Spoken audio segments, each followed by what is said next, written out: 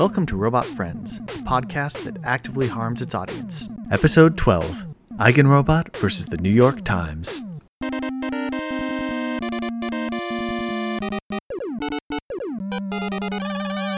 Yes. Hey all, this is take two from Eigenrobot and QC. That's Chao Chu Yan. And we are here talking about the New York Times piece that dropped today. I am specifically taking an interview from Cade Metz that he failed to land because, my philosophy is the following. I have sort of a platform for some reason, and I'm not a journalist, but I am happy to give people space to just say whatever the hell I want. Hell and yeah. I'm not going to edit it. This is going to be raw QC coming directly at your ears. So, man, what do you have to say about this shit?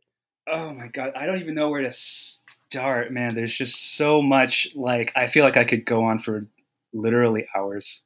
Please do. If you have like a more focused question, I would be very happy to start with a very specific question and sort of for sure.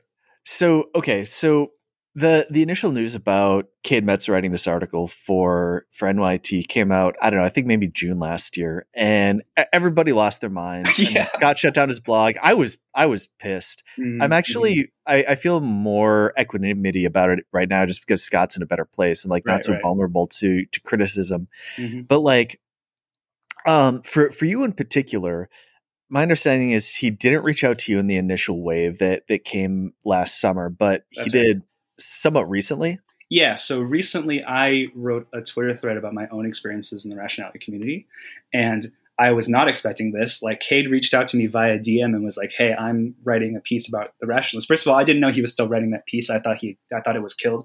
So that was a surprise. And he was like, "I'd like to talk to you about your experiences with the rationalists." And I was like, "Oh," I panicked, actually, honestly. It was just so out of left field. I really, really did not expect it. So I asked a bunch of people and they were like, "You probably should have talked to Cade Metz." And I was like, "You're right. Thank you for reminding me." Well, it's spooky, right? I mean, if someone's writing a story and planning on putting it on a platform like that, and they come up and ask you about it, that's kind of like getting a knock on the door from the FBI. I mean, and, and maybe they're not trying to implicate you in a crime yourself, but even still, it's spooky as hell because, if you were to accidentally lie, oh shit, that's a felony, Oh, no.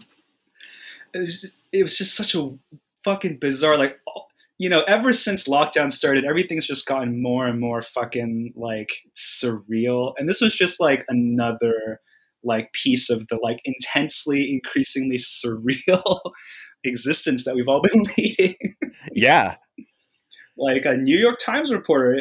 I just feel like a normal guy, I don't know. People pay attention to my opinions for some reason, but I feel just like a normal guy. And so for me to have the paper of record contact me is just so bizarre. It's just the once paper of record. I don't know. Yeah, no. Well, I mean, they've fallen, and yeah. I mean, God, I'm just trying to imagine being at the New York Times, being a tech writer at the New York Times right now. I mean, that one guy got shit canned for dropping an expletive in, some conversation with kids where he was clearly not trying to use it as a slur. And I don't know what else is going on. I mean, Taylor Lorenz went and accused, was it Mark Andreessen? Mark Andreessen, of using a different slur on Twitter and then deleting it. I don't know. That was such a weird fucking, I saw the tweet that had the three screenshots of first Taylor Lorenz making the accusation and someone being that didn't happen. And then her walking it back like it never happened. What the fuck, man? Everyone saw you do it. You can't just pretend. Anyway. Yeah. Man, so I mean, where the hell are they coming from? Even, they're this absolute disaster of a platform, and they're coming after Scott for what? Having people in the comments who maybe have some bad ideas. I mean, who reads the New York Times? It's fucking everybody, and everybody includes a set of pretty bad people. Yeah, but at least the New York Times, hushes shoves them all into the back so they can't comment on their articles.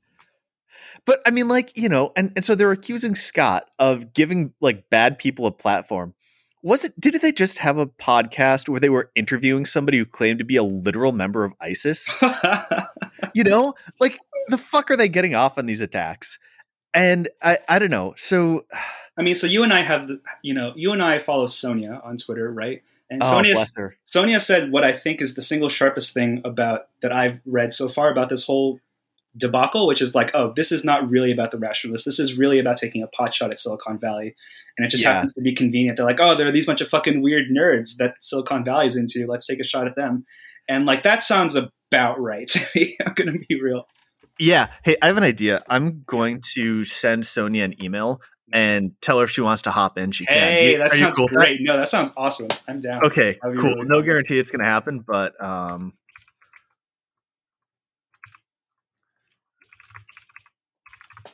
yeah, I like Sonia's ability to be like both very savage and say things that feel like accurate about these kinds of things.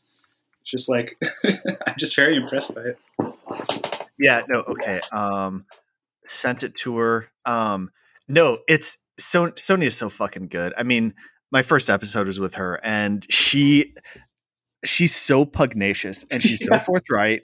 And I mean, like, she just was not going to make it as a journalist. Maybe she would, but I don't know. She was also, she just doesn't like lying about people, and she's there. We go. I mean, just to put it out there, Yeah. Like, I think she's almost incapable of not expressing what her actual opinion is. God bless anything. Yeah. I know. Yeah. Like, I'm like, I just always feel like she is somebody who's going to give it to me straight, and I don't.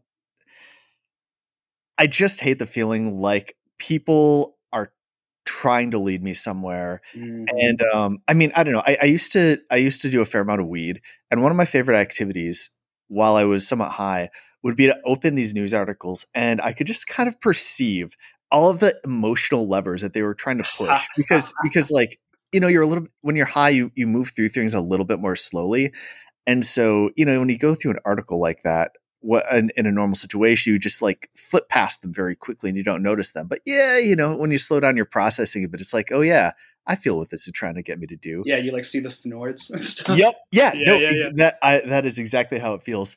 So anyway, shit. So where were we? I'm also going through nicotine withdrawal right now. Yeah, no worries. So we're talking about, speaking of, you mentioned like, oh, I respect Sonia so much because she just like says what's actually on her mind. Like, this is very, very apt as long as we're talking about this sort of like Slate Star Codex versus the New York Times. It's like, what kind of stuff does the New York Times put out? They're like, they've obviously got an agenda. That agenda is like this very specific political agenda. Everything they talk about is filtered through that agenda. Meanwhile, Slate Star Codex is like, I'm just some guy. I'm a doctor. I have a lot of opinions about stuff. I'm just going to write about those opinions. That's what he's been doing for years. He did that years and years ago on the internet before anyone knew who he was. And he's still doing largely the same thing now, only like slightly more filtered so that he doesn't get like totally fucked by Twitter mobs or whatever all the time. Yeah. But like, I think just the very simple take is like, a bunch of people, increasingly over the years, started reading Slate Star Codex, and they're like, wow, this is so refreshing. This is a guy telling me what he actually thinks about stuff. And his thoughts are like pretty good, Like, obviously I don't agree with him about everything, but they're like pretty good thoughts, and they're honest. I can tell he's like being basically honest, and that's so refreshing. Meanwhile, the New York Times just like went crazy. Like, yeah. I mean, I think they've often been kind of bad. I mean, I came of age, in the early aughts. I think you might have too, when they were like ginning up the case for the war in Iraq, and like all these bad things about Saddam Hussein and his weapons of mass destruction. And I mean, to be clear, I mean, fuck Saddam Hussein, but at the same time, like, it was journalists who were like passing out evidence from the CIA and fabricating it whole cloth, and like, I don't think anyone ever really suffered for that, and I don't think the paper really took a reputational hit in the long term. And I mean, like, but something even more than that has happened lately. It feels like it's like broader than that kind of war fever. There's a really good, I don't know if you saw this, and I don't know if I'm going to find it, but someone shared on Twitter, naturally. Twitter is the place where you go to see these things now. A very, very good, just like history of how the New York Times went crazy. And I'm not going to be able to, I literally can't find it right now. So I'm not going to be able to do it justice, but the very short description is like, Trump was elected, and the newsroom was like, shit, this is unusually bad. And I get it. Trump was, that's like a very plausible thing to like, yeah, okay, Trump was like some kind of like unusual disaster. And they were like, you know what? I don't think we can be neutral anymore. I think we have to like take a stand against Trump and take a stand against racism, et cetera, et cetera.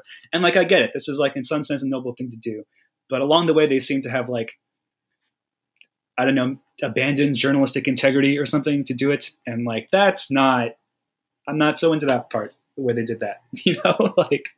Yeah. Well, and I kind of wonder if they're lost at this point. I mean, as we're speaking, I think Trump was recently not removed, I mean, like he's already been impeached, whatever the hell it was where the Senate failed to convict him. I don't even know anymore. I'm not paying attention to that story. And so it's like, I mean, but he's out of office. Like he's clearly not going to hold power anytime in the next couple of years. So, I mean, what the hell are media companies like the New York Times or Washington Post, Democracy Dies in Darkness, Washington Post, going to do with their lives? I mean, like, I think they can't attack Biden in the same way. Like they're so bound up with the Democratic establishment at this point that, I mean, what the hell are they going to do? Like, keep attacking an increasingly irrelevant Republican Party? So this is another part of the piece that I mentioned about like, here's what happened to the New York Times. Like there's obviously been all this stuff, this general trend of like, well, newspapers don't know how to make money anymore. There's all sorts of other sources for news on the internet. The New York Times switched to subscribers and they have paywalls now.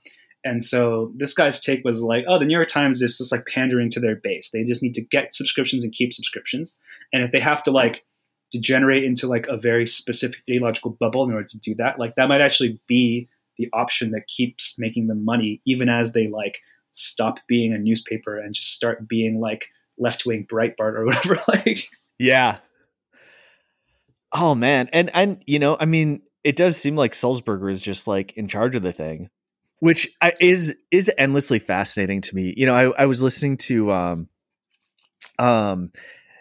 Mickey Kaus and Robert Wright have a podcast that they run, and there's like a public version of it, and then they have a paid version of it that they call a Parrot Room, where they go, and that is 90% them just doing this kind of like old school journalist back and forth about like who's fucked them over the years and like who they love and who they hate and all of their like various grudges. And it's very interesting to listen to them. And one of the early episodes, they started talking about Sulzberger, and then they're like, wait, we should probably not be doing this. Whoa. and it's like, but it's real, I mean, like this guy has private control over the company and he can fire like anybody at a will. I think he spiked a piece by maybe Brett Stevens that was criticizing them for doing the firing of the health guy over dropping the N-word in private conversation somewhere. Oh, there have been so many firings. I can't even keep track anymore of all the firings, Yeah, but like never anybody who should be fired, right? Like Loren still works there and she's atrocious. And I don't know. So but like I think I'm very curious about this, but I suspect that kind of power is very important and nobody talks about it because like, what are you going to do if you start complaining about Sulzberger and you get blackballed, Yeah. I mean, but the thing is like, it's just, the consequences just aren't that bad anymore. Literally any former journalist for the New York Times could just start a Substack the next day. Like being blacklisted from the industry just doesn't mean what it used to be. It seems to me like people just have so many more options. There's so much more freedom, and there's people who understand that freedom and are like, yeah, we're doing it. We're doing new media. I'm going to start a Substack. I'm going to do a podcast, whatever. Like, and then the people who are like, no, I'm going to write for the New York Times. I'm going to fucking keep doing the thing that the New York Times is doing for some reason, even though it's obviously not working. I don't know, man. Yeah, no, it's true. And I mean, like, I guess Scott moving over there is a prime example of this. Matt Iglesias is over at Substack now, and he actually had a nice Twitter thread defending Scott, which I appreciated in his wishy-washy way. Like I mean, like he just refuses to say, no, you're being a dick. You're being a fucking dick. You're clearly being a dick, even though you can tell he thinks it. Mm-hmm. I don't quite understand that personality aspect on his part, but man, yeah. So I've been complaining and talking more than I should. I want to give you some more. Yeah, floor. No worries. So oh yeah, go for it. So like, I mean, you're coming at this as a rationalist, and I mean, like, what was your reaction to the piece overall? I mean, I'm just it's like so obnoxious to I have it pulled up right now, and I like don't even want to take in all of the words because it's just like, this is just not good writing. I just don't want these words in my brain. It's really not right. I was reading Matt Levine the other day, and I was struck by how beautiful his prose was. No and kidding, yeah. the way that he was like sharp and crisp and clear, and also like playful. And reading Cade Metz, it was like 6th grade level, you know? Damn. I mean, as much fun as I'm having clowning on the New York Times, like I kind of want to like move a little towards slightly more substantive stuff. One of the really unfortunate things about reading this to me is like, so for listeners, like I have extensive history with the rationality community. I was heavily involved from like 2013 to like 2018, let's call it. And I know about the stuff that's being described in this article. Like I have gone to parties with Eliezer Yudkowsky. I have gone to parties with Scott. Like I have met these people face to face, and just like for that reason, like watching some reporter talk about them, it's just like, oh my God, like I know I have the actual inside scoop here. And this is just like so shallow by comparison. There is actually a fascinating story here that Cade did not successfully get. Like he got like some parts of it. There's this, to me, the part that actually sticks out the most, which nobody has talked about, is the part where he talks about how like Eliezer was involved in talking to some people who eventually like founded DeepMind and OpenAI. Like that's very interesting. That really could be in some sense the most important thing in this article that I don't think was widely known before. And like I happen to know slightly more about that. And like there's a whole cool story there that Cade did not get from any of his sources, which is too bad because it's a really good story. And like there's just a lot we could say about this. There's like actually like, oh, the rationalists, they're this group and they had some interesting ideas and Silicon Valley started paying attention to them. And that's interesting because Silicon Valley is like kind of in charge of the tech infrastructure of the entire world. So like that part, I get it. That part actually is an important story, and it's just been butchered. It's just like been done so poorly. Yeah. So, okay. So do you want to start out? I mean, do you want to talk a bit more about that story about Eliezer and the OpenAI guys, or? Well, so it's tough because, you know, this is the kind of thing where it would be better if I was like a real reporter. Like I know a bunch of stuff secondhand and thirdhand, but to get a story that I would feel comfortable writing down and being like, this is what happened, I'd have to like interview a bunch of people, and I'm lazy. And I'm not going to do it. I respect that. Yeah, but I mean, like that is true. That is interesting. And I hadn't been tracking that. You know, I have, I think OpenAI is especially interesting. I've got actually kind of a mixed set of feelings about them, but I mean, like their work is amazing. You know, GPT-3 is whack. Yeah, it's crazy. It's whack. It's absolutely whack. And I mean, God, I don't know. Honestly, he should have just like gone and interviewed OpenAI people about what the hell is going on with GPT-3 and just like spent some words talking about that, because with all due respect to Scott, who I think is a really important intellectual, which is a weird thing to say about somebody who like goes and blogs, but yeah, but it's true. It's really just true. He's just has like the like, I don't know quite how to say it, but like the highest quality writing that like tons and tons of people read or something for some value of tons and tons. That's like very interesting, you know? Yeah. And, you know, I mean, like he's honestly, one reason that people like Matthew Iglesias are going and defending him is because like everybody has been reading Scott for years and cribbing him and like passing it on in their actual Washington Post or New York Times columns, like often without attribution, you know? And his ideas have just like ended up saturating the discourse. They're in the water. And like his narrative framings are genuinely really powerful and are guiding the way that people think about the world in the United States. And, you know, I was complaining about Glenn Weil earlier, but I think he is correct in saying that for the amount of press that they get, rationalists are probably the least well-known group, like the ratio of, you know, attribution to power is probably lowest for the rationalists out of, you know, many groups in America. Yeah, it's very interesting. I mean, like there's I don't know, somebody, I don't remember what what outlet this was in, but somebody wrote a piece about the rationalists like 2 or 3 or 4, or I don't know. I don't understand time anymore. Some number of years ago. Yeah, right. And it was mostly just like, oh, there are these weirdos who have like cuddle puddles at their parties. Like it was just kind of a look at these weirdos piece, you know? Yeah. At the time, because it was like AI was like less of a thing in the public discourse. By the way, there's a whole discussion. There's a whole story about like how AI came to be a talking point, and like the rationalists have a lot to do with that. And I think people mostly don't know that story. That's like a whole very fascinating story, but unfortunately, it's a story that requires that you take the ideas somewhat seriously and are not just like using it to score points, you know, against Silicon Valley. Yeah, and you know that's interesting too, because I think it would be very difficult for somebody to get this story written at this point. Oh yeah. Just I mean, like this is poison the well, you know. I could hardly recommend that anybody that I know ever talk to a reporter. Mm-hmm. And I mean, just as a matter of protecting themselves, because now the story is like this, you know, East Coast media oligopoly versus the West Coast like VCs, and you know, rationalism, these actually interesting stories about technology and society and the way that ideas are being transmitted, I think are just ending up in as a proxy at best for this power struggle.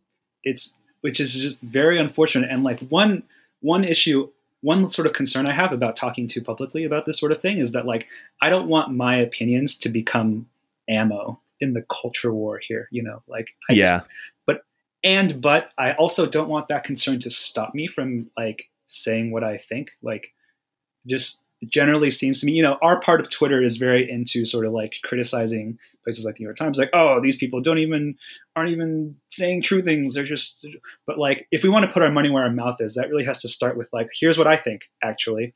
So yeah, hopefully this is what we're doing right now. I think so. At least a little bit. And like this also, like, I also keep wanting to tie this back into like, why do people keep feeling drawn to like start Codex? Because that's what he does. Like it shines through in his writing that he is really trying so hard to figure out what's true. And like, I gotta say, like, I like that. Other people like that. It's like refreshing. It feels good. I feel like he's not trying to fuck me over in any way. And that's so nice, you know? Yeah. No, I mean, he's a saint, you know, in this very strange way. I mean, he is, you know, he's really sharp, but there is a just levelness about it. And you can kind of see him agonizing, like to try and treat things, I don't know, rationally, or at least fairly. Like even to the point where in a lot of his essays, like he's like, oh yeah, I just wrote this and it made me feel good. And I worry about the fact that it made me feel good because it was a bad thing to write. And I mean, like, he's just so scrupulous, I guess. And I think he can go overboard with scrupulosity. And I myself am certainly not as scrupulous and probably differently scrupulous where I am. But I mean, just, I appreciate it that he really tries. And it feels very, very much different to me than just like sitting down and like typing up a boring, like, you know, color by numbers, Nord-filled, like, you know, think piece about why rationality is actually bad. For sure. And this, like, it's interesting for me because, like, this feels like an arrogant thing to say, but I think I could probably write a blog that is in some ways as good as Slate Start Codex. Like, I think just in pure writing, it wouldn't be as good because Scott has a lot more writing experience than I do. But like, I think I personally have a lot of things to say about like various topics. And like, I've talked about some of those topics on Twitter, of course. And it's just really weird to me to think that like people I personally know, like some part of me is still not quite finished making this adjustment, but that like people I personally know who I regard as just like ordinary, if cool and interesting, could just like do a better job explaining things that are happening in the world today to the world than like the newspapers whose job it is to do that.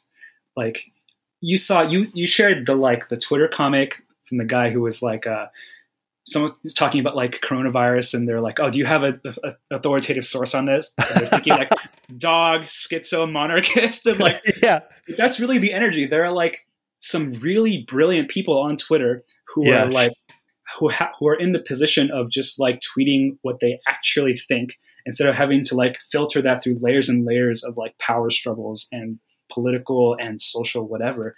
And those people have valuable things to say about coronavirus and about like whatever else. And that's where I get like my news from. That's like my newspaper, is my Twitter feed. And it's just so weird to make that adjustment in my head. Like, this is where the real news is happening now. Yeah. Well, and also shout out to Anarchist Garbage Man. Yeah. I don't want to leave you out. But yeah, actually, I mean, COVID is kind of an interesting case with this where, I mean, it seems like everybody in our part of Twitter was actually coalescing on being like, rationally afraid of COVID back in January. And it wasn't like, I don't think anyone was pretending to be an expert on COVID in particular or on epidemics. I mean, I've actually published a paper on like, transmissible disease, but it was shit. And I'm embarrassed by it. And it didn't give me any insight into COVID. And, but I mean, like, all you need to do was be like, okay, there's a virus in China. China seems to be really reacting strongly to this thing. Viruses are transmissible. I watched Contagion, Yeah, and that's that. Like, these are the only sets of thoughts that you needed to take to get from like to coalesce into this thought of like, maybe this is something we should all be concerned about. Mm-hmm. And I mean, just nobody did, and the media at that point in time was like coalescing around the narrative of what if masks are racist, and it was nuts. It was nuts, and they did a real disservice to everybody, and by like costing them months of preparation, It was nuts, but at least we all had receipts, like people were constantly screenshotting. They were like, this is the ridiculous shit that Vox was saying on January 31st. This is the ridiculous shit that the New York Times was saying. Like, and like I got to that period of time taught me to pay very, very careful attention to timestamps, Yeah. It just really mattered when people were saying things in January versus in February versus late February versus early March versus late March. Like, yeah, it was so interesting watching that process. Like, the situation was changing so quickly, and like legacy media just wasn't responding to it quickly enough, and Twitter was, and that was just very, very interesting to see. Like that is like, that's a hard experience to duplicate, just to have like watched that play out in real time every day, just watching Twitter just continually be more correct. Yeah. So weird and cool. Yeah. And like, I don't know. So like, but I don't think legacy media have adjusted in response to this or like taken a long, hard look at what they did and decided, man, we really screwed the pooch. And that's also my impression. Yeah. So I don't know. I mean, I don't know what you take away from that. Like, you would hope that they would be able to change as a result of this, but I don't know. I mean, it doesn't seem like they're really changing in response to, what happened with Iraq either. There was that long period of like, basically pushing, Bush administration claims onto the population without questioning it. And then, Obama went into office and they didn't suddenly become like deeply critical of, claims that were being made by that administration either. And so I don't know. I mean, it seems like probably there's some reasons why they're incentivized to continue doing what they're doing. And maybe, I don't know. I miss the old blogosphere. It seemed like that was a pretty good corrective to the media that came out in the early aughts. And then we lost it for a while. Yeah, it's so funny how like Slate Star Codex is almost the only example of the kind of thing that it's doing that I can think of easily. Yeah. I don't know. There's Slate Star Codex and there was The Last Psychiatrist, who fucking loved that guy, but then he got like chased off of the internet for some dumb shit. I don't remember what the story was, but I think it was some kind of like, he was afraid of getting in some way canceled thing, which sucks because his blog was incredible. Like, I think about The Last Psychiatrist daily. Like, I reread his posts regularly and still feel like I'm getting things out of them. Whereas the New York Times is like the opposite of that in every way. I reread those posts and I think, my God, why did I read this in the first place? Sorry to keep clowning on the New York Times, but it's just sometimes one's, tribal instincts like flare up. Fine. I'm borderline psychotic right now from nicotine withdrawal. and I'm mad, and people can like fast forward a bit if they want to move past these parts. So yeah, I don't know. So I mean, I guess we could talk a little bit more about the rationalists. I wasn't sure you were totally done going through that. I mean, you were talking about like, for sure. I mean, like you were talking about, the story about AI, and Eliezer probably kickstarting a lot of this stuff that is like incredible technology, even if people don't realize it yet. I've seen people do stuff with GPT-3 that probably people haven't thought about doing with GPT-3, and I don't want to talk about it here, but it's too dangerous. I mean, I don't want to scoop somebody's business idea, Yeah. but also what I looked at how they were building their business around this thing. Like the world is going to change a lot once these tools become more public. And I think it's going to hit people like a ton of bricks, and nobody is going to see it coming. So I mean, like that, like things that you wouldn't think would be affected by AI are going to be affected by AI in really bizarre ways. And probably the way that people think is going to change too. So I don't know. I mean, like that's one thing. I wish I could say more about that. But I mean, like, I don't know. What else do you think would have been good for Metz to have written about? Oh, I mean, this could have been just a much longer. So I'm scrolling down right now to this section that's like what the rationalists believe, and I'm thinking about the thing that you just said. Like, there's this actually very funny thing. So let's scroll. Let's go back a little. Everything I just said about Scott, like I can tell that Scott is actually trying to tell me what he actually believes. Like I can equally say the same thing about Eliezer. So I came across Eliezer's writing on Less Wrong, the sequences, for the first time, and I want to say 2011 or 2012. I was a senior in college, and I like didn't really know what I was going to do with my life other than maybe do math.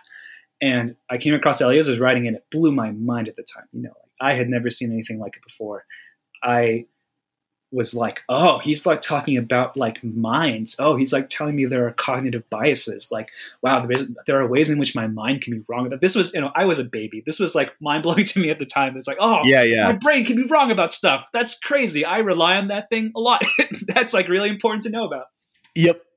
Yeah. It's funny.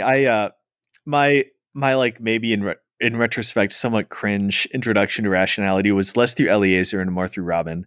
Nice. Which is maybe, I wonder if that's an important like determining factor about where you ended up socially. Could be. But yeah, anyway, so okay, you read Eliezer, and it's like, oh shit, I need to start thinking about how I'm thinking. Yeah, well, the story is even funnier than that, right? It's that I discovered Eliezer through HPMOR, which was the point. Like Eliezer wrote Harry Potter and the Methods of Rationality specifically to like get people interested in his ideas, and it just worked. Like I literally went on TV Tropes one day and looked for Harry Potter fanfic to read, and Methods of Rationality was on that list, and I was like, cool, I'm going to check it out, and my mind was blown. His writing was unlike anything else I had seen at the time. It was like so interesting. It was like so jam packed with ideas. And then I went to Less Wrong, and it was more of the same. It was like so interesting and so jam packed with ideas, and like. And they're sincere, like this was all Eliezer talking about. Like, this is what I think is literally the most important thing we could possibly be thinking about right now. I'm going to dedicate years of my life and all of my attention to it. And like that shines through in his sequences writing. He's like really fucking actually cares about this thing. And I think a lot of people are attracted to that energy of just like, wow, fuck, that's like great. Like we could like really do an important thing here. Like, that's so cool. Like I see I do have like some substantial criticisms of the way the rationalists are doing things, but I really have to give them a lot of credit for like being a really important like part of my upbringing. Like they raised me a little, it feels a little weird to say it like that, but it's true. Yeah. So you mentioned some critiques. Like I assume they're not the same critiques as Cade Metz made. So what even are the let's drill down, like what even are the critiques that Cade Metz is making? There's like, I've been seeing people write takes about this on Twitter all day. It's just like, well, Cade is like, oh, there's like somehow he's associated with Curtis Yarvin, and that's bad because Curtis is bad. And like, I don't know, man. I met Curtis at a party once. He's some guy. He writes some shit on the internet. It's fine. Whatever. Yeah. I mean, like, there just aren't even, there are so few substantive claims in this. Okay, I'm just going to literally read it word for word. Many rationalists embraced effective altruism, an effort to remake charity by calculating how many people would benefit from a given donation. Some embraced the online writings of neo-reactionaries like Curtis Yarvin, who held racist beliefs and decried American democracy. They were mostly white men, but not entirely. And here's another point. Our good friend Lim made a very good point about this bit, which is like the piece is obviously trying to paint rationalists and by extension Silicon Valley. It's like, oh, it's just a bunch of white dudes. But like, the rationalist community is actually a really interesting safe haven for like a lot of trans people and people who are just like fucking weirdos in a bunch of ways. And we could talk about that. We could be like, oh, this is like a cool place for a certain kind of weirdo to hang out. And like, that's cool. But nope, they're racists. We can't have nuance in this piece. We're trying to take down tech, Racists are weird. And rationalists are weird. Yeah. And by the transitive property. It's actually quite funny. Okay, so then there's this bit in the piece where he talks about like, two Bay Area organizations ran seminars and high school summer camps. So he's talking about a summer camp that I taught at for several years. And it's actually quite funny the way this is. It's a short. There's this little paragraph here, like the curriculum covers topics from causal modeling and probability to game theory and cognitive science. Read a website promising teens a summer of rationalist learning. And I think he doesn't quite say this out loud, but I think what he's trying to paint here is like, oh, this is their summer camp where they like indoctrinate people into racism or sort of shit. Yeah. I think that's what he's trying to say.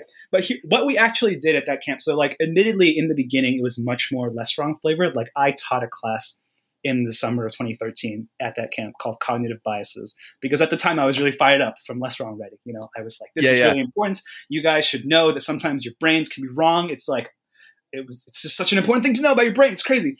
But then as I matured and just tried a bunch of stuff and sort of like started to see the limitations of the rationalist point of view, I changed what I was teaching at that program.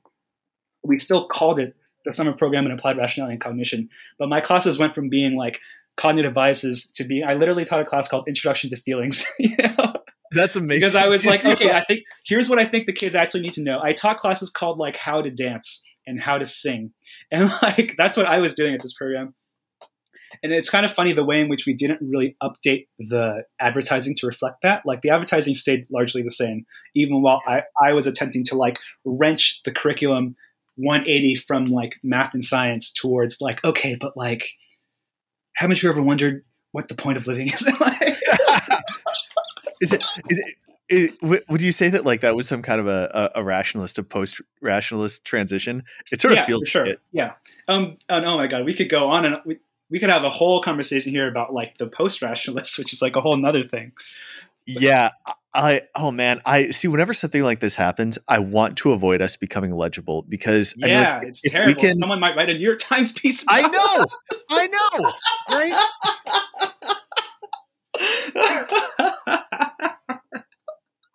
Like, and I think it would be very difficult to do that right now because as far as the New York Times knows, like we're a bunch of people with anime avatars who antagonize blue checks on Twitter. And that's as coherent as it is. And like, if that's where we stay, I'm going to be real happy with that. That would be pretty good. I'm pretty down with that. Although I don't know, I'm still kind of into this idea. I was workshopping on Twitter earlier today, but like maybe we should just start a newspaper and just like do better. Like, that's kind of a fun idea. That would involve becoming more visible, but on our own terms. So that's kind of nice. Yeah. Well, I wonder if we could do it in such a way. And I feel like I'm doing this a bit with my podcast where like I have no agenda here. I want to talk with, I have one agenda, and that's I occasionally want an excuse to ask people a lot of questions to figure out what they're thinking about things because I want to know about something that they know that I don't know. Yeah. That was super coherent, I'm sure. But other than that, it's like, no, I have a bunch of friends. They're all online. I know them very well in some ways, not very well in other ways. And I just want to give them a place where they can go off about whatever shit's on their mind. Oh yeah. And that is it. And then other people can listen in and hopefully it's entertaining and like maybe this fosters some kind of community and like sense of common well-being. Nice. I think I'm still thinking about that. But this is an example, right? So I think you could have a newspaper like that, and it wouldn't be a newspaper that was any kind of agenda so much as, I guess, just a group blog, Yeah. which maybe is what Less Wrong was, although that seems more directed. Yeah, I like this vision. Like this is sort of culminating, like a lot of different trains of thought in my life are sort of culminating in something like this. Like, Sasha Chapin on Twitter, right? He's Yeah. also like hangs out with us, and one time blue check, but he's like too cool for his blue check now or some shit, which is great. Like, Sasha's been doing this writing coaching, and there's this thing that he keeps saying that really strikes me, which is that like he keeps running into people who are capable of writing like stupendously amazing things, but who just like are shy. They're just like, oh, well, I don't have anything valuable to write about. And then he's like, why don't you just try writing anyway? And then they just write like amazing stuff. And he's like, oh my God. And he's a guy who is like some actual experience being in the sort of writing ecosystem. Like, he's sold pieces to various outlets and stuff. So I think he knows what he's saying when he's like, oh my God, this is just like better than the stuff that I see in the actual real outlets. There are so many, I keep referring to my own tweets, which is maybe a bit of a douchey thing to do, but I'm going to keep doing it. No, do it, man. A while ago, this was like before the pandemic, right before ish. Like, I tweeted like, smart fucked up people are our nation's most undervalued resource. And then, I remember that one. and then you quoted me, thank you. And like, I think about that a lot now. I'm like, wow, there really just are and a lot of those people are on Twitter. There are a lot of people who like have a lot of really valuable things to say, and who feel like a little shy about saying them, so they say them a little bit on Twitter. I'm describing myself at this point. I feel like I have valuable things to say, and I say those things on Twitter. And maybe we could say those things in other places too. Maybe it's just sort of gradually like encouraging all these like brilliant people who like kind of think that they're garbage to like, what if you just wrote a little though? Yeah, maybe we should do that. I wonder. I mean, like, it feels like we're sort of coming up on the idea of a board, or coming up on the idea of a forum, or on the idea of like a subreddit, but that doesn't seem right. Exactly. I have no idea what the structure should look like, but for now, I'm pretty happy already with just like the loose network on Twitter of people who are like tweeting about what they want to tweet about, and like gently, casually encouraging everyone. It's like, oh, we're just going to be like the nice part of Twitter, and we're going to like encourage people to do what they want. And maybe that looks like writing, and maybe that looks like, I don't know, YouTube videos of pottery or something. Like, that would be great. That sounds a lot better than discourse, Yeah, for sure. And I feel really good about that. I mean, there have been a bunch of people who have just like come in and like started from zero, and now they're actually very large and like well-loved accounts. And everyone is doing something else. I mean, like, Power Bottom Dad is making Power Bottom Dad jokes, and like Thinkword is posting his beautiful story images, and I mean, like, it's just all over. And it's been such a delight just seeing all these people get together and get to know each other, and like form this ecosystem that has absolutely no coherence except post-rationality is the friends we've made along the way. I've been thinking about this, and I think I have a hypothesis about what like we have in common, and this might be a good place to workshop it. So, like, I think there are some people trying to coalesce a post-rationalist identity around like, oh, here are the things that we read. We read like Slate's Codex, but we also read like David Chapman or whatever. And I don't actually think it's about that. I think there's a vibe, and part of the vibe involves not wanting to be too careful about the vibe, not to spell out the vibe, because you sort of like, it loses a little bit of its magic, I think, if you spell it out. Yeah. And I think I have an interesting handle on it now. It was inspired by something that Visa tweeted. Visa Conveer Sami. He's for listeners, he's one of my favorite people on Twitter. He's very sharp, doing a very, very interesting thing on Twitter. Very powerful. And he tweeted a thing. I couldn't find it though, so I'm not sure if it was him, about how like the people that he vibed with best were people who used to be something else. They're like ex-lawyers, or like ex-feminists, or like ex-social justice, or like ex-evangelicals. And I read that and I was like, oh my God, yes, this is like a thread like that goes through like all of my favorite people. They used to be something else. And I'm curious how that lands for you. Yeah, I think that reminds me a little bit of this book called The Magicians. I guess they turned it into a show, which I hated because everybody was like cast as someone who was beautiful. And it's like, no, these people are explicitly hideous in the text. But like at one point at least in the book, someone is speculating about why people are able to use magic, and he decides it's because like they have some amount of pain or they've been hurt in some way. Yeah. And I mean, like, I don't know that any of us have, or like, I don't know that it's systematic that we've been hurt or that we're doing anything that's analogous to magic exactly. But I really like that idea of some kind of a like history of having changed or having been forced to change. I like, if like once you have some identity and then you shed that identity. I mean, you were talking about Chapman earlier and this idea of, you know, something like System 5 thinking, maybe changing your identity leaves you in this position where you remember what it was like to be someone else. And maybe you haven't entirely rejected it, but now you are something else for sure. And so suddenly your identity is like this more flexible or fluid thing, you know? Oh yeah, for sure. And so you can just start changing the lens through it by which you see the world. I'm not sure about that. Yeah, I really think there's something to this. There's this whole like, I mean, for me, like the things that I would say I'm X, it's like I feel like an X rationalist and also like an X mathematician, which we could go into in more detail also. That's like a whole nother story. But like the X rationalist stuff, you know, there was a period where I was like extremely immersed in the rationality community where I was like very like trying to like, oh, let's do the AI safety thing. Let's do the, like, I worked at the Machine Intelligence Research Institute briefly. I worked at the Center for Applied Rationality. I was like trying to do the thing and it just kept not quite fitting. And eventually I had to like do something else, you know?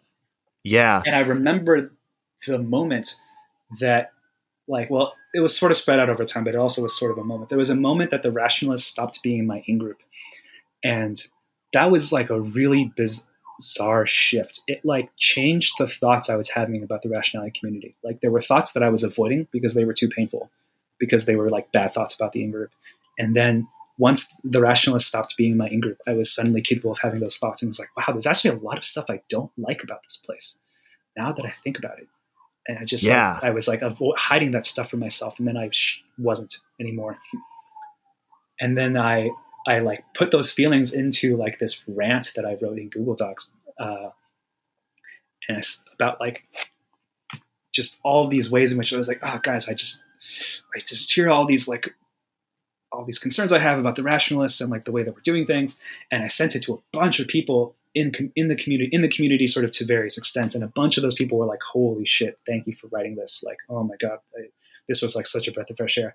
And a couple of people got really mad at me. They were like, you shouldn't have written this. This was bad. This was like harmful to our group cohesion or whatever. This was like a bad political move. And I got into a fight with those people and it was very messy. And I decided to stop sharing the document quite so loudly. Like there were literally hundreds of comments on the site. Like, whoa. It was a whole fucking flame war kind of a situation, but happening in a Google Doc. And so then I disabled the Google Doc and I switched it to a PDF. And I said, okay, people can still read this if they want to, but they have to contact me personally and I'll send you the PDF and I'll ask you to not share it. And this was like my compromise. And I still get people asking me about it. Like every once in a while I talk about the rationalists and I say like, by the way, I wrote a 20-page doc. And then people are periodically, like just recently in the last couple of days, people are like, oh, hey, can I see your doc? And maybe I should just publish it. Like maybe it would be just easier, but I don't know. I wrote it like a year ago. It doesn't reflect my current thinking. Yeah, it's dicey. I mean, I think I don't know that I hadn't been aware of this. And I mean, I think it speaks really well to the rationalists that at least a lot of them were like, thanks for doing this. I'm really glad someone is like writing this kind of a critique rather than writing you off, you know? Yeah. And like definitely to the rationalist credit, like I got a lot of ideas. I mean, like the very first thing I got from the rationalists, from my very first, you know, they run workshops about rationality. And from my very first rationality workshop, the main thing I got was just this idea like, oh my God, I could solve my problems. Like the problems in my life are like things that I could think about. I could like use my giant brain, which previously I'd only used to do math, to improve my life. And that was like, it sounds very simple when you put it that way, but I just didn't have that concept. And I am genuinely grateful for all that kind of stuff. Like the rationalists gave me enough tools to like go through rationality in some sense. Like they like instilled in me these virtues, you could say, of like, what if you actually had true beliefs and like did things that were good? And I'm like, oh, I would like that. That sounds great. And then I kept following that track. I was like, what if I did that? And eventually just led me away from rationality. And it speaks well that rationality is capable of that. It's capable of giving you things that let you move past it. That's great. A lot of movements don't have that property. Yeah, no, for sure. I'm like, you look at almost anything else and it's like people see the movement as the destination, or people in the movement do, which I mean, almost seems like you would expect that to happen if you had some movement that like guided people in some direction or another, like just as a matter of survival and perpetuation. If you had a movement, the goal of which was to get people out, then like without a constant flow of people like coming into it, then it's over. Sort of like, like dating apps where they don't want you to settle down. Yeah. When you stay on the app forever. Yeah, that's right. So, okay, cool. Is there anything else you want to hit? Oh, there's like a million things. Like I feel like I've been very vague so far. Like I've said things like, oh, I have a lot of experiences with rationalists and I have a lot of criticisms, but I haven't actually described either any of those experiences or any of those criticisms yet. So if you want to ask me about that, I'd be down. Okay. What are your top 3 experiences and top 3 criticisms of rationality? Whoa. Okay. That's very interesting. So top 3 experiences is going to be rough because there's just been a lot of good stuff. Let's see. All right. One off the top of my head, I went to a birthday party on the beach with a bunch of rationalists once. And they introduced me to a tradition, like a rationalist tradition kind of, called doom circles. And the way doom circles work is you get together in a circle with a bunch of people and you take turns. Like one person is sort of in the hot seat and they take turns. And everyone else in the circle goes around and tells that person what they think they most need to hear. Whoa. Yeah. Okay. It's possibly dangerous. It's very intense. It's like, oh my God, people are going to tell me like what they think my biggest problem is, Yeah. And you'd think it would get like really mean, but it doesn't get that way. Like, and it helps to like tell people this. It helps people to tell people like, this is not about being an asshole. This is about helping people grow. And this is like actually a good example of like the kind of spirit I got from the rationalists all the time. We were like very concerned with like doing better. Just like, oh my God, like things are just not that good. They could be better. What if they were better? What if we like tried new stuff? Like that was a really cool attitude. And this was a great example of it. Like people tried all sorts of things. And this is one of the things they tried. And that doom circle was literally life-changing. What I got out of it is that there were like 12 other people there. And 6 of them told me, hey, QC, you seem like a cool guy and we kind of want to talk to you, but also you seem really cold and unapproachable. And like, we don't know how to deal with that. Like help us, It wasn't like, oh, fuck you for being an asshole. There was like, we want to connect with you, but we don't know how. And I was really struck by that. I was like, wow, holy shit. Like I haven't been having the effect on other people that I want. Like, oh, thanks for letting me know, guys. Thank you. And I like kind of turned my life around a little bit after that. Like I decided to just be less of an asshole generally. Yeah. Well, I don't know what you were like before, but I mean, right now you're super approachable. Thank you. I've worked very hard since then. Yeah. Well done. Like, yeah, I tell this story now and they're like, what are you talking about? Like, but no, it's like, yeah, in 2016, I was an asshole. I was also very unhappy. This is like, so here's another moment that comes to mind now. I'm just like going through like, what are some things that I really got out of my experiences there? So some of you listening may know that I talk about feelings a lot on Twitter. I talk a lot about psychology and about emotions. And like, actually the rationalists are the reason that I started thinking about that. There was a small workshop in, I want to say 2014, where that was for alumni of the Center for Applied Rationality.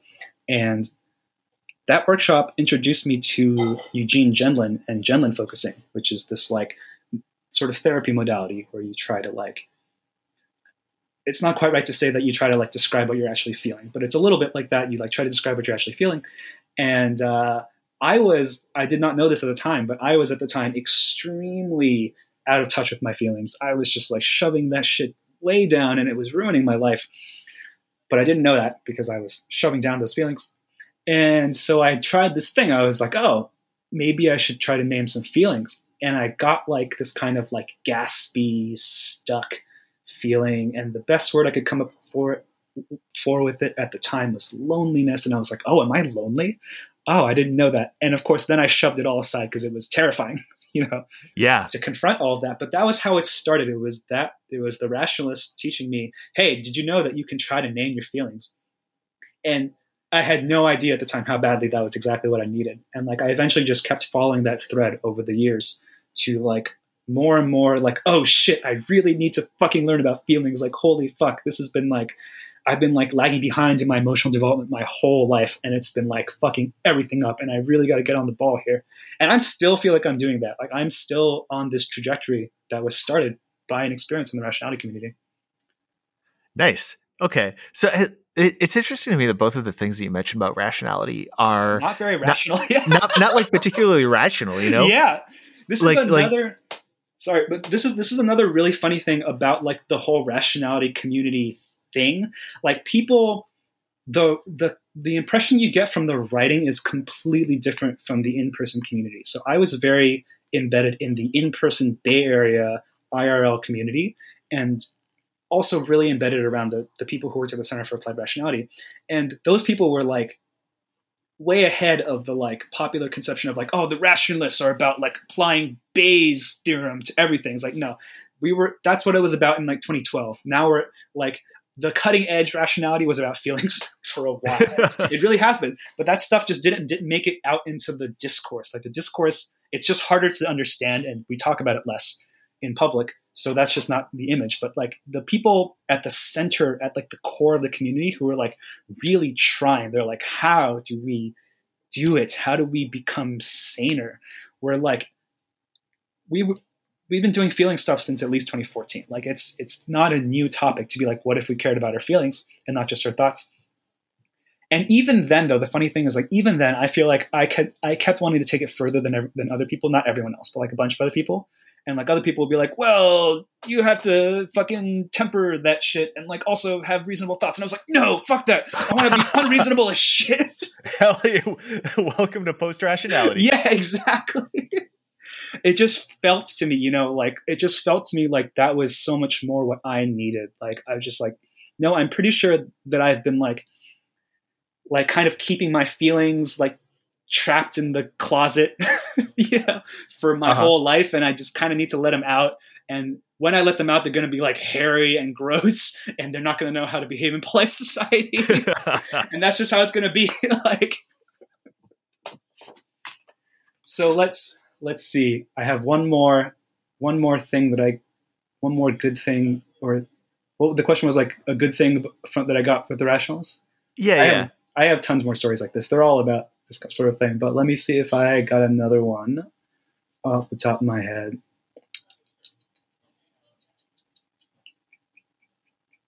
Okay, here's another one actually. And I have like many stories like this, but this is just the next one that came to mind. There was another cherished rationalist practice, which also will not sound very like cold and calculating. It's called Hamming circles. And it's based on this quote by mathematician Richard Hamming, which goes like, what's the most important problem in your field right now, and why are you not working on it? Yeah. Yeah. So we got really into that, and we were like, oh man, let's do that, but to our lives. So Hamming circles is this activity where you get into a group of 4, and you again, like, people take turns being in the hot seat, and the person in the hot seat is asking themselves, and the group is helping them, like, what's the most important problem in my life right now? And then like thinking about that problem, which is also like doom circles. It's very intense, but also like doom circles can be like just really, really good. Like these are the kinds of conversations that change the trajectories of people's lives again. And it was in one of these conversations that at the time I was an extremely unhappy student, a grad student. Yeah. And that's what I brought up in the circle. It took a while for me to work up to it. I was like very nervous about talking about this, but I like worked the courage somehow and was like, all right, guys, I'm like really miserable in grad school. I don't know what to do about it. Can you guys help me? And it's hard to even describe what it was that was so helpful, but someone was basically like, what if you just left? And then, I was like, oh, but what if, this, that, and the other thing. And they're like, well, okay, so what you described is you're feeling very lonely in grad school. And maybe if you left and got a normal job, then you could hang out with your coworkers. Yeah. And I was like, oh shit, you're right. I can hang out with my coworkers instead of like not hanging out with the other grad students, which is what I was doing. And I don't know, there was other stuff going on in that conversation, but first of all, just being able to have it out in the air, like just being able to talk to other people about it at all was so helpful. And then having someone be like, no, it would really be fine if you left grad school. You just don't have to stay there. Like that combined with a bunch of other things that we don't have to get into. But like that was one of the experiences that finally led to me actually leaving grad school. And that's a decision. That's like probably one of the best decisions I've ever made. I'm very happy that I did it. And like, I probably would not have been able to do it without, it's so hard to tell, but I probably needed the rationalists to help me make that decision. Like they were the ones who sort of gave me this whole framework around like, what if you just made better decisions though, to get more of the stuff you actually want? And I was like, oh yeah, what if I did that? Crazy. So that's like another thing I really feel like I owe a lot of gratitude to the rationalists for being the sort of, not only giving me that framework, but also just giving me the community of like people who were not other grad students who could like talk to me and help me think about like, well, yeah, what if you left grad school? Because everyone I talked to at UC Berkeley, which is where I was like obviously very biased, Uh-huh. Like either they're other grad students who don't want to think about their own reasons they might want to leave the program, or they're my professors who like also don't want to think about their own reasons for leaving academia. Yeah. But I just was, and I was so increasingly dissatisfied in so many ways. And like, I'm glad that I was able to have that opportunity to like think about leaving and then do it. So that's a third thing. Cool. That's beautiful, man. So then the second half of your question. Uh-huh. 3 critiques of the rationality community. Oh boy. Okay. This is really going to be off the top of my head. This is not going to be like, I want to preface this by like, this is not like a reasoned philosophical critique. This is like some guy talking to his pal on the internet about what he thinks. But let's also preface this. Like, if I were in the audience, I suggest to the audience that they compare these critiques and the quality of these critiques to those that were published in Cade Metz's piece, rather than necessarily just viewing them as like absolute quality of a critique. This is not, thank you. I appreciate that. So the first one is going to sound like a joke, but I'm going to elaborate on it. It's that the rationalists did not know how to have fun at parties. Like, this was actually one of my first critiques that's sort of been gestating for a long time. I kept having this experience of going to a rationalist party, and there would be booze, of course, laid out on the counter, and no one would drink it. What? Oh, and people would just be having these conversations that were just like the same conversations they were having the rest of the time. They'd be like, oh, what do you think about cryptocurrencies? What do you think about startups? And I'm like, look, I'm not saying people shouldn't have these conversations, but I'm just like, that they weren't, I don't feel like anyone was really having that much fun with it. People weren't like getting schwasty and like partying in the way that I was used to. I went to college. I went to MIT, but it was chill, like I was in a fraternity. I went to frat parties. I hosted frat parties. Like I felt like I had some perspective on what a party should look like. Yeah. And I was just constantly disappointed. I was like, no one at this party knows how to have fun, and I'm sad about it. And this ties in, like I can tie this to a much more substantial critique, which is like, I could say this in a lot of different ways, and there's a lot of different ways I could qualify to try to make it more fair, but it will not have escaped anyone's attention that the rationality community, selects for people who like are on the autism spectrum, who are socially awkward, who are the sorts of people you might call big nerds. And those people indeed are less good at having fun at parties. And that's okay. It's not their job to entertain me. And but it ties into this whole, like one of the things I wrote about in my 20-page rant is this sense that I had that like a lot of rationalists are just anxious people. They were already anxious people before they ran into rationality. And then rationality and less wrong gives you this whole set of things to be anxious about. Oh, they're like, no. remember how you were anxious about graduating from college? Wouldn't you now like to be anxious about whether the world is going to be destroyed by artificial intelligence? Oh, no. Like, oh, shit, that's an even better thing to be anxious about. I'm going to be anxious about that thing now. But the underlying anxiety is the same. It's just found a new target. You know what I mean? And like, yeah. It became increasingly clear to me, or at least according to my point of view, which people are, of course, free to disagree with, that a lot of what was going on in the community, and I don't think this is at all unique to the rationalists, but that a lot of what was going on in the community was people sort of projecting their own issues onto AI and effective altruism, whatever else, you know. Like, effective altruism is like, oh, yeah, go for it. I mean, like, to be fair, I also see almost every movement trying to do something in America as having this problem of people just try to project their problems onto whatever thing. Yeah, it's like a fucking what's the word?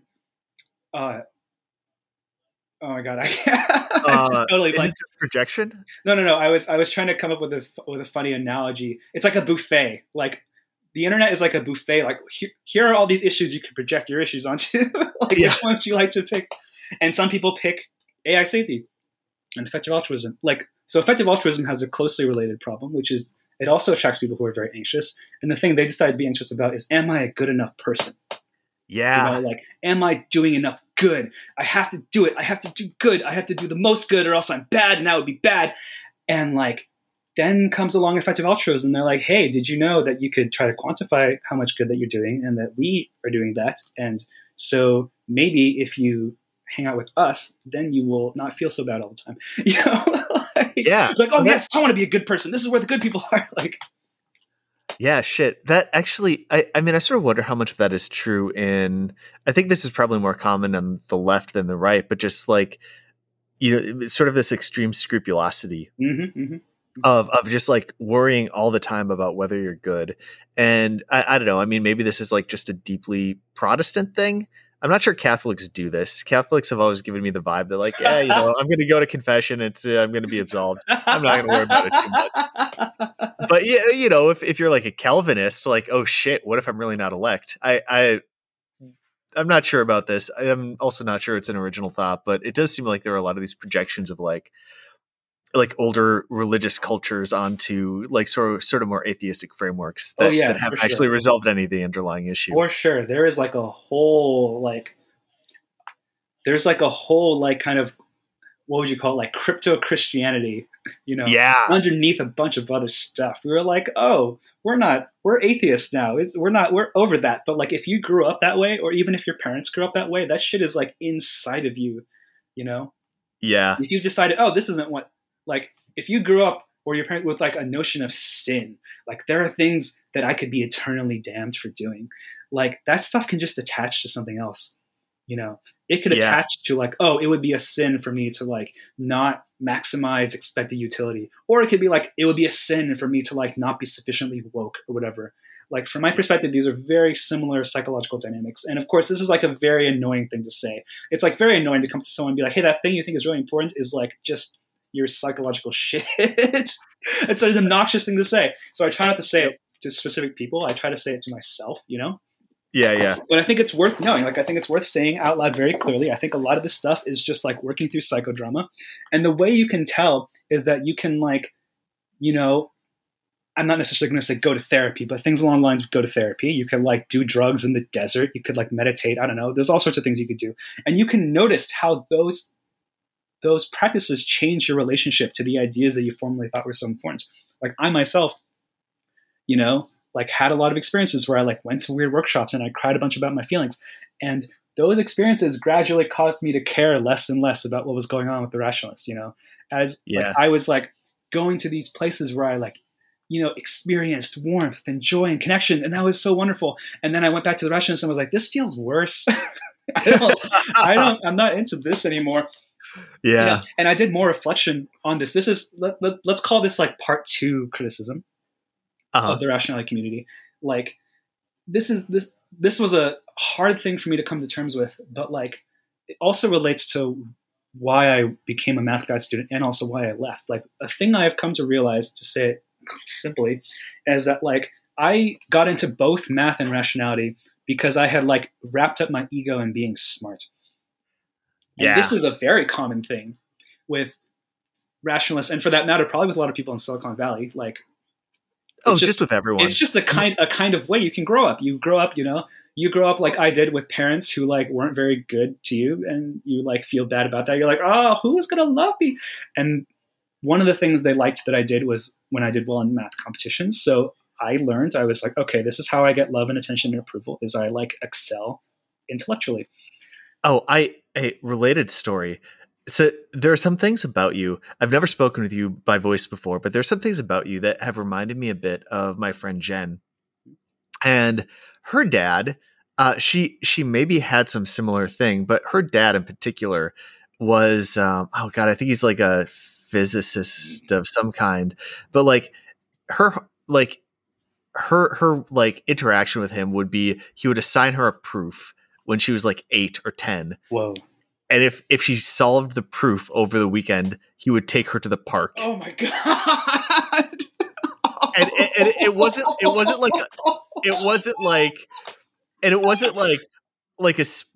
a special thing being taken to the park. It was just like, I'm not going to call you dumb if you solve this proof. And it was, oh no. Does that resonate with you? That's so, I mean, my dad never did anything like that, okay. But like, oh my God. Like, there was definitely I think the way it was for me was that like when I was younger, I kind of got in trouble at school periodically, and my parents weren't very happy about that. And I noticed that the thing that got them off my case the most was when I was just doing really well in school and doing well in math contests. So it was like when I was doing that, they were like, okay, QC's doing fine.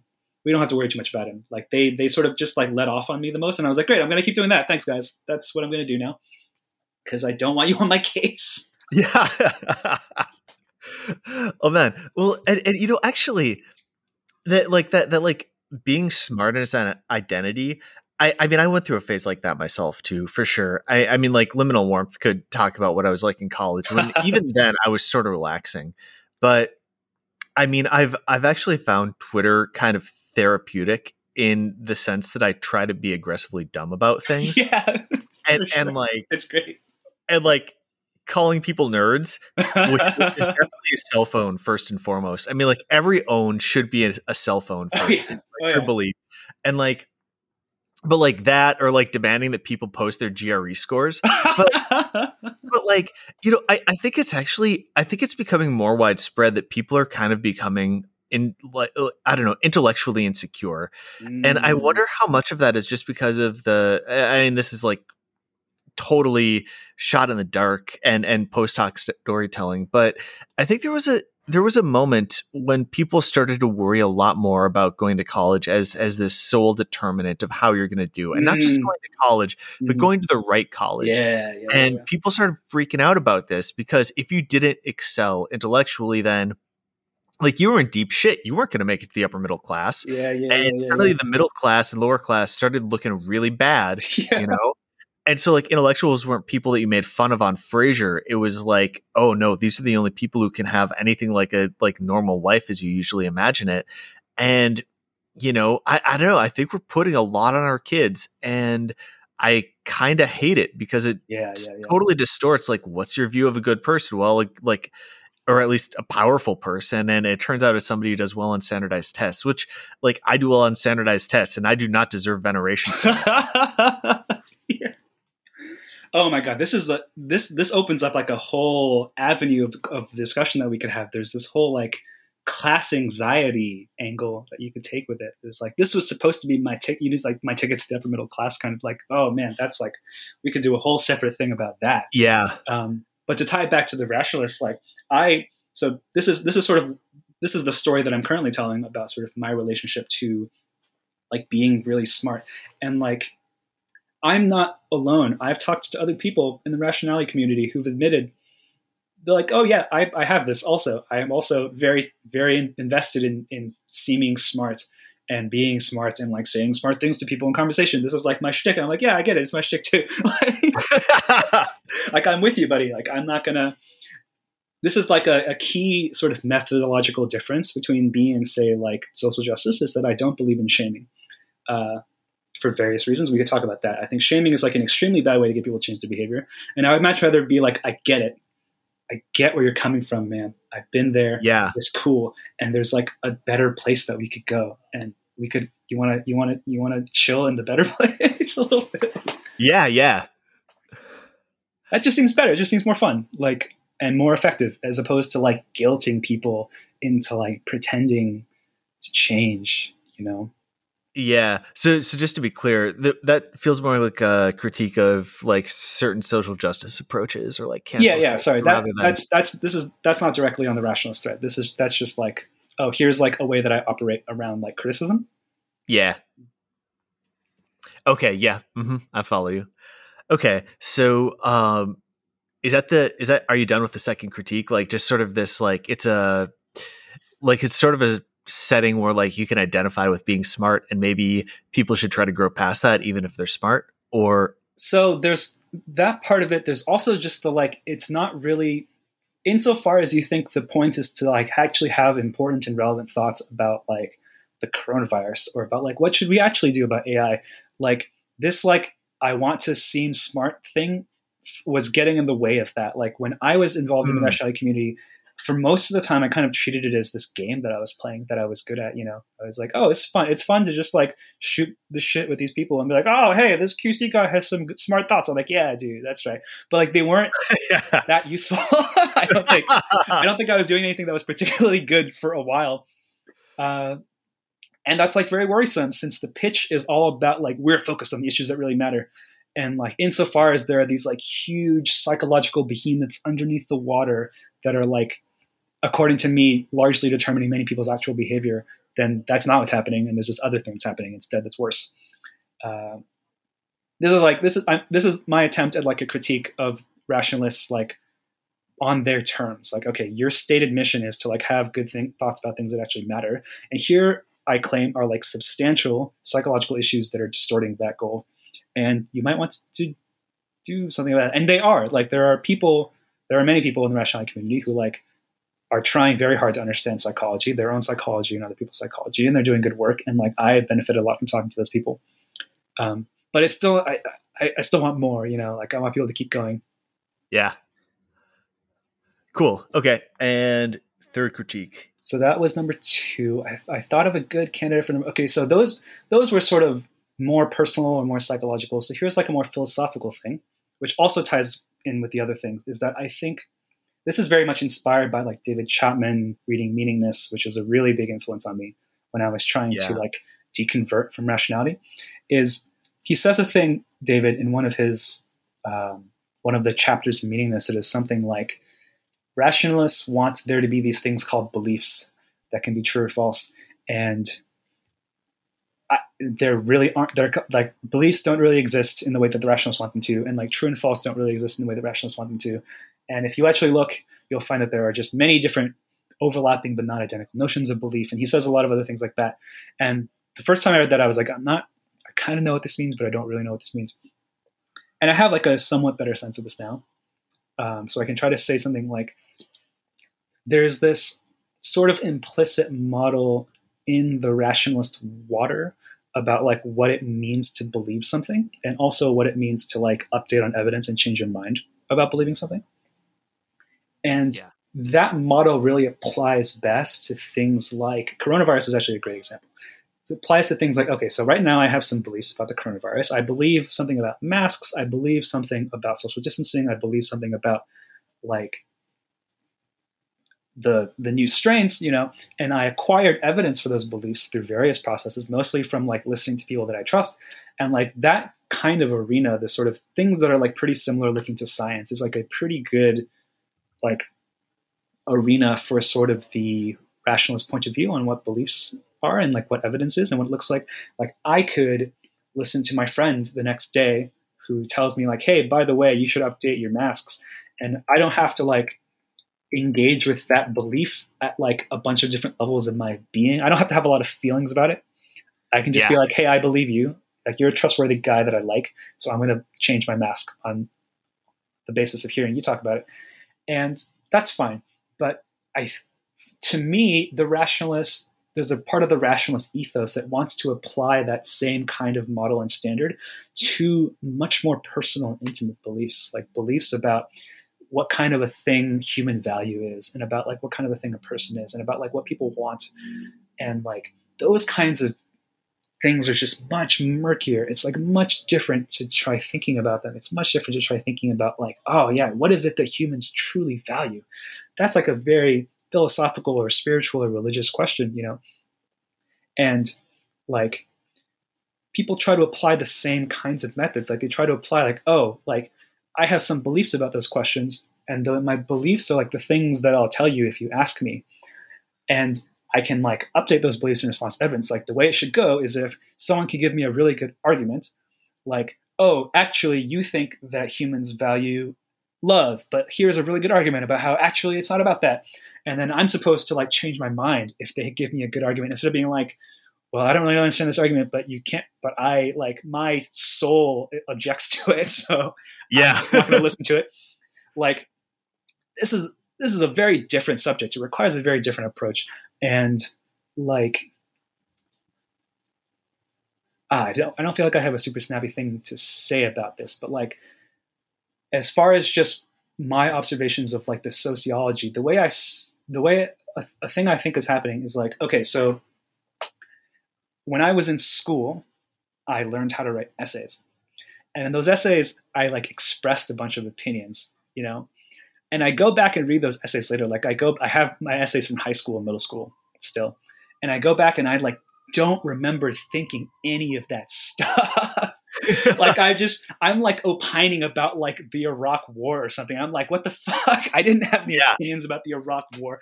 I was just like parroting some shit that I had heard. Like there's like opinions as in like, this is the stuff that I'm going to write in an essay to impress my teachers. And then there's opinions as in like, this is the stuff I actually believe, like capital actually, capital believe. You know, this is the stuff that I believe enough to act on directly. And there actually is, the funny thing is there is actually a term in rationality discourse for this. The term is beliefs versus a-leafs. Yes, I was going to mention that. Yeah, where beliefs are like the things that you say, and a-leafs are like, well, I don't believe that there are ghosts, but if if this house is haunted enough, I'm gonna leave. I actually discuss that with my wife on a regular basis when I'm like just reminding her that there aren't any ghosts in the house. It's good. I'm a bad man.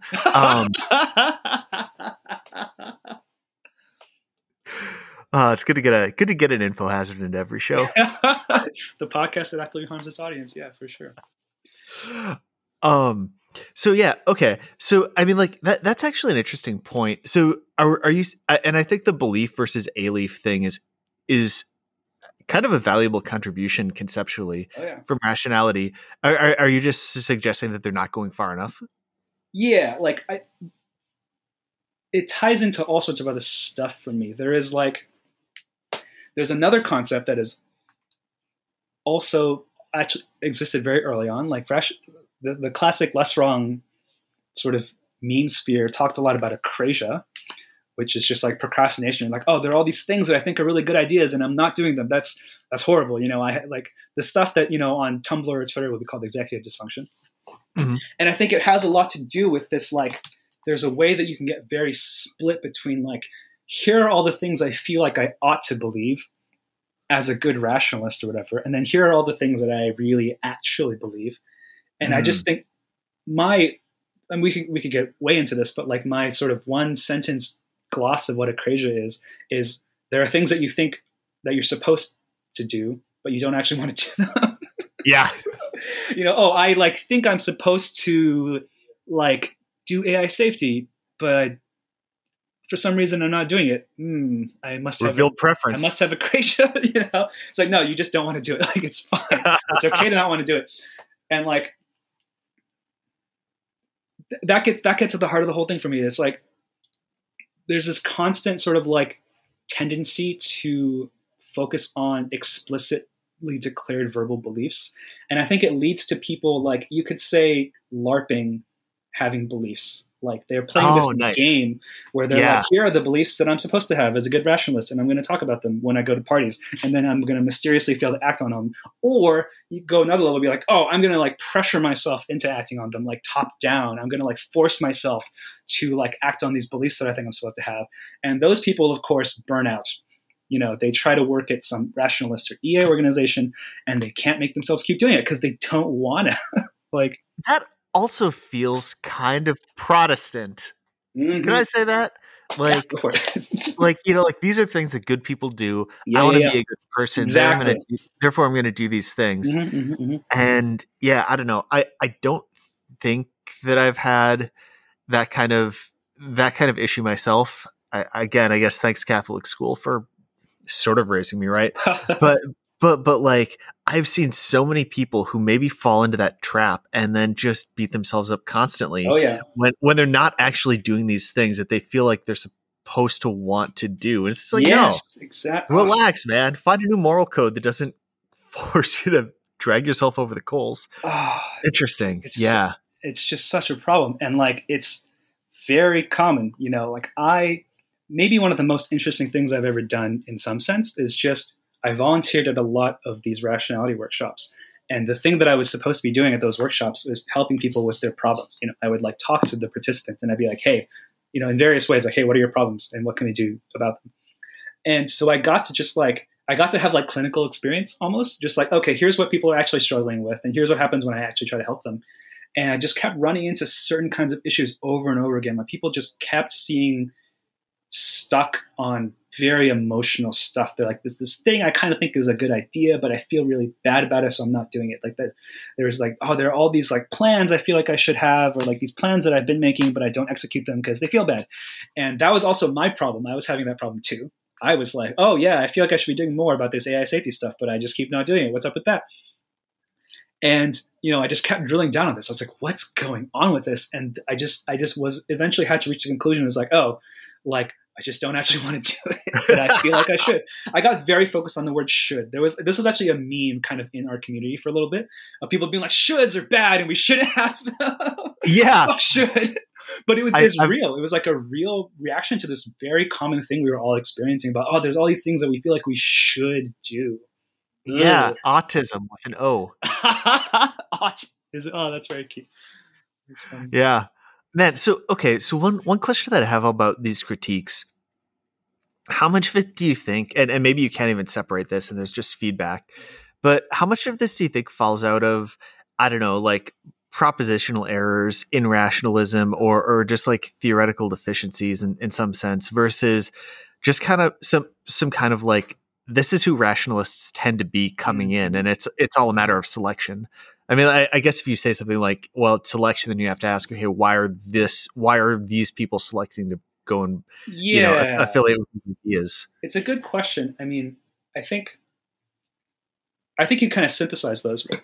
I think you kind of paint a picture that's like rationalist writing outputs a very specific vibe, and it attracts people with a very specific vibe. And that vibe is like correlated to, I think, having some kind of like philosophically mistaken assumptions about how various things work, like how beliefs work and how evidence works.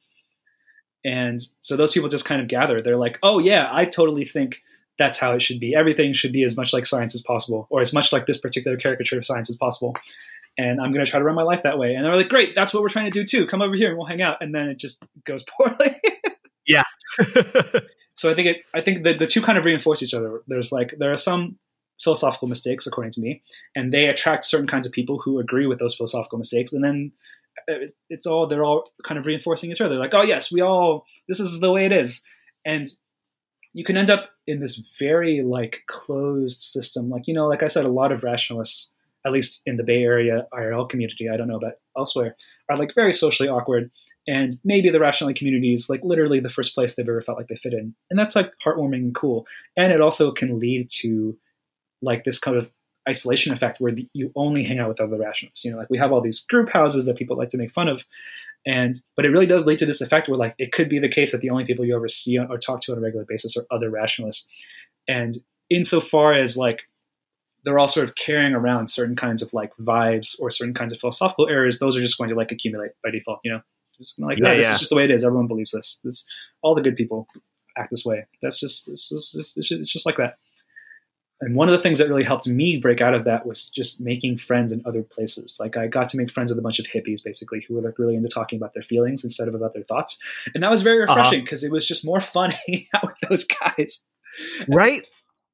Yeah. No, that's actually really interesting. Like, if I think the importance of finding people who are just fun to be around and then making a point of like trying to be around them and not like vampiring, but just like figuring out how to get on that sort of wavelength is such a massive quality of life improvement.